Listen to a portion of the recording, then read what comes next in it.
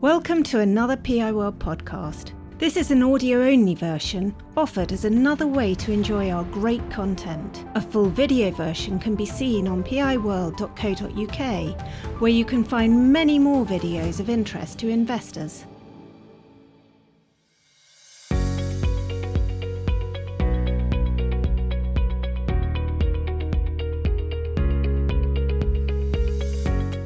Today, we announced Secure Trust Bank Group's full-year results for 2022. This is at a time when macroeconomic and political events have, unsurprisingly, led to increased nervousness across the global sector for both equity and debt holders. The group's track record and reputation for prudence and agility have been important attributes in managing the business through the rising interest rate environment and extended period of uncertainty. In early 2022, we took the decision to start tightening our credit criteria to slow the rate of lending growth in the second half of the year. This was the right thing to do to manage our risk exposures. Today, I'm pleased that I can talk about the significant strategic progress we've made over the last year and why we remain confident in our business model and capital position. Let me turn to the key headlines at a group level and then explain how each of our specialist lending businesses performed. Our growth momentum has continued to gather pace. Statutory profit before tax was £44 million. Profit before tax pre-impairments increased by 28.1%, and our operating income grew by 13.9%. We achieved record new business lending of £2.1 billion. This represented a 19.1% uplift from 2021, despite the actions taken to slow growth and tighten our credit criteria. We've also increased the proportion of lower risk prime quality customers in our consumer businesses. In light of our strong performance and future growth ambitions, the board has proposed a final dividend of 29.1 pence, bringing the total dividend for the year to 45.1 pence. In terms of our overall performance, there are really three positive areas I want to highlight. Firstly, we've made positive progress in further simplifying our business during the year, and that included the disposal of our debt manager services loan portfolio. We recognise a gain on sale of £6.1 million. Secondly, we became more efficient as we grew, delivering significant cost efficiencies. This contributed to an improvement in our cost-income ratio of 500 basis points to 55%, with further efficiencies expected in 2023. Lastly, we remain comfortable with our levels of capital and liquidity. We strengthened our capital position, raising £90 million of new Tier 2 notes and repurchasing £50 million of existing Tier 2 notes. We've maintained significant headroom against our regulatory capital requirements.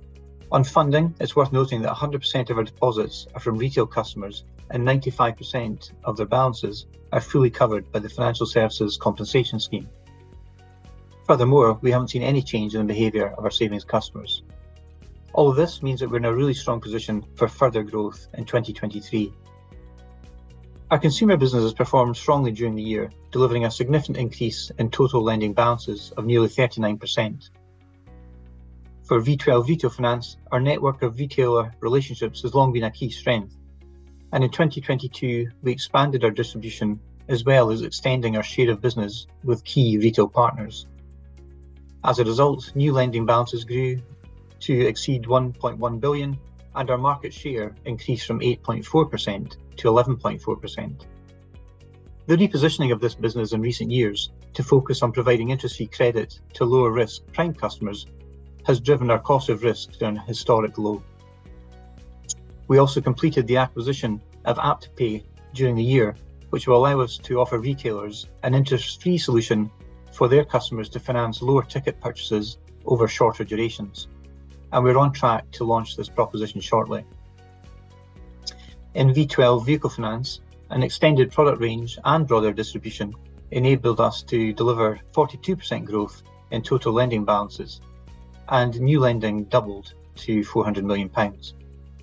This also resulted in an increasing market share, going up from 0.7% to 1.1%, even though we had taken action to reduce the volume of business written, particularly during the second half of the year. As for our retail finance business, we've been growing our lending to lower risk prime customers in vehicle finance, and those customers now represent 24% of total lending. We also saw our arrears levels settle at pre-pandemic levels during the year for vehicle finance, and as a reminder, all lending in that business is secured against the asset being financed. Let me turn to business finance and start with real estate finance. A strong first half of the year saw new business lending hit a record level for the year. However, interest rate volatility in the second half restricted lending growth as borrowers became more cautious, and we focused attention on supporting existing customers and managing risk appropriately. Lending balances were up 1% and average lending balances were up 7%, helping to deliver an increase in revenue of 5% in the year. New business lending of £0.4 billion was 2% higher than last year. All lending in this business is secured first charge security against the property asset, and the average loan to value in the book at the end of the year was below 60%. Our commercial finance business delivered 20% growth in lending balances in the year and £0.2 billion of new lending. Unlike our other businesses, commercial finance offers revolving credit facilities, allowing existing customers to draw those facilities down, take additional lending as their own trading activity increases. In this part of our group, we also administer the UK government's C-bills, CL-bills and recovery loan schemes. In the year, total exposures under those schemes reduced from just under 43 million to 28.9 million. The business is run by a team of experienced bankers with specialist skills in underwriting and risk management of complex transactions. The team has an excellent reputation across the asset-based lending market and had a very strong year, exceeding our own expectations. Turning now from our business performance to our wider responsibility as an organisation, during 2022 we developed our ESG strategy. This prioritises the ESG factors we determine as material to our stakeholders. And we did this having reviewed several external standards, including the UN Sustainable Development Goals, the World Economic Forum, and the Sustainable Accounting Standards Board. We made judgments about the material ESG issues for us and our stakeholders, and have distilled them into a number of key focus areas. We've developed measures and targets to drive and track progress in each of these areas. For example, on climate change, we aim to minimise the harmful impact of our business on the environment. In support of this, we've developed a plan and a target to deliver a 50% reduction in Scope 1 and Scope 2 CO2 emissions by the end of 2025 when compared to 2021 levels. The headline message is that we've made significant strategic progress in 2022, and as a result, we remain on track to deliver all of our financial performance targets in the medium term. At the end of the year, we were in the right place for our lending book growth rate and net interest margin, and also our CET1 ratio at 14% remained comfortably ahead of target. We've significantly improved our cost-income ratio to 55%, and by continuing to grow lending and income, coupled with actions to take on costs management, we will see further improvement in 2023 as we move towards our target of being below 50%. Our return on average equity, as expected, was lower in the year due to the normalisation of impairment charges. However, we remain comfortable with and confident in delivering our 14% to 16% medium-term target.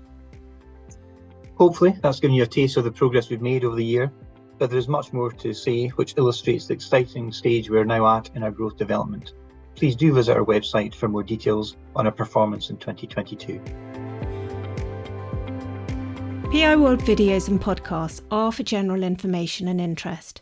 They do not constitute any kind of recommendation or inducement to buy shares of any company. PI World is not offering any kind of financial advice, and nothing in our material should be taken as such.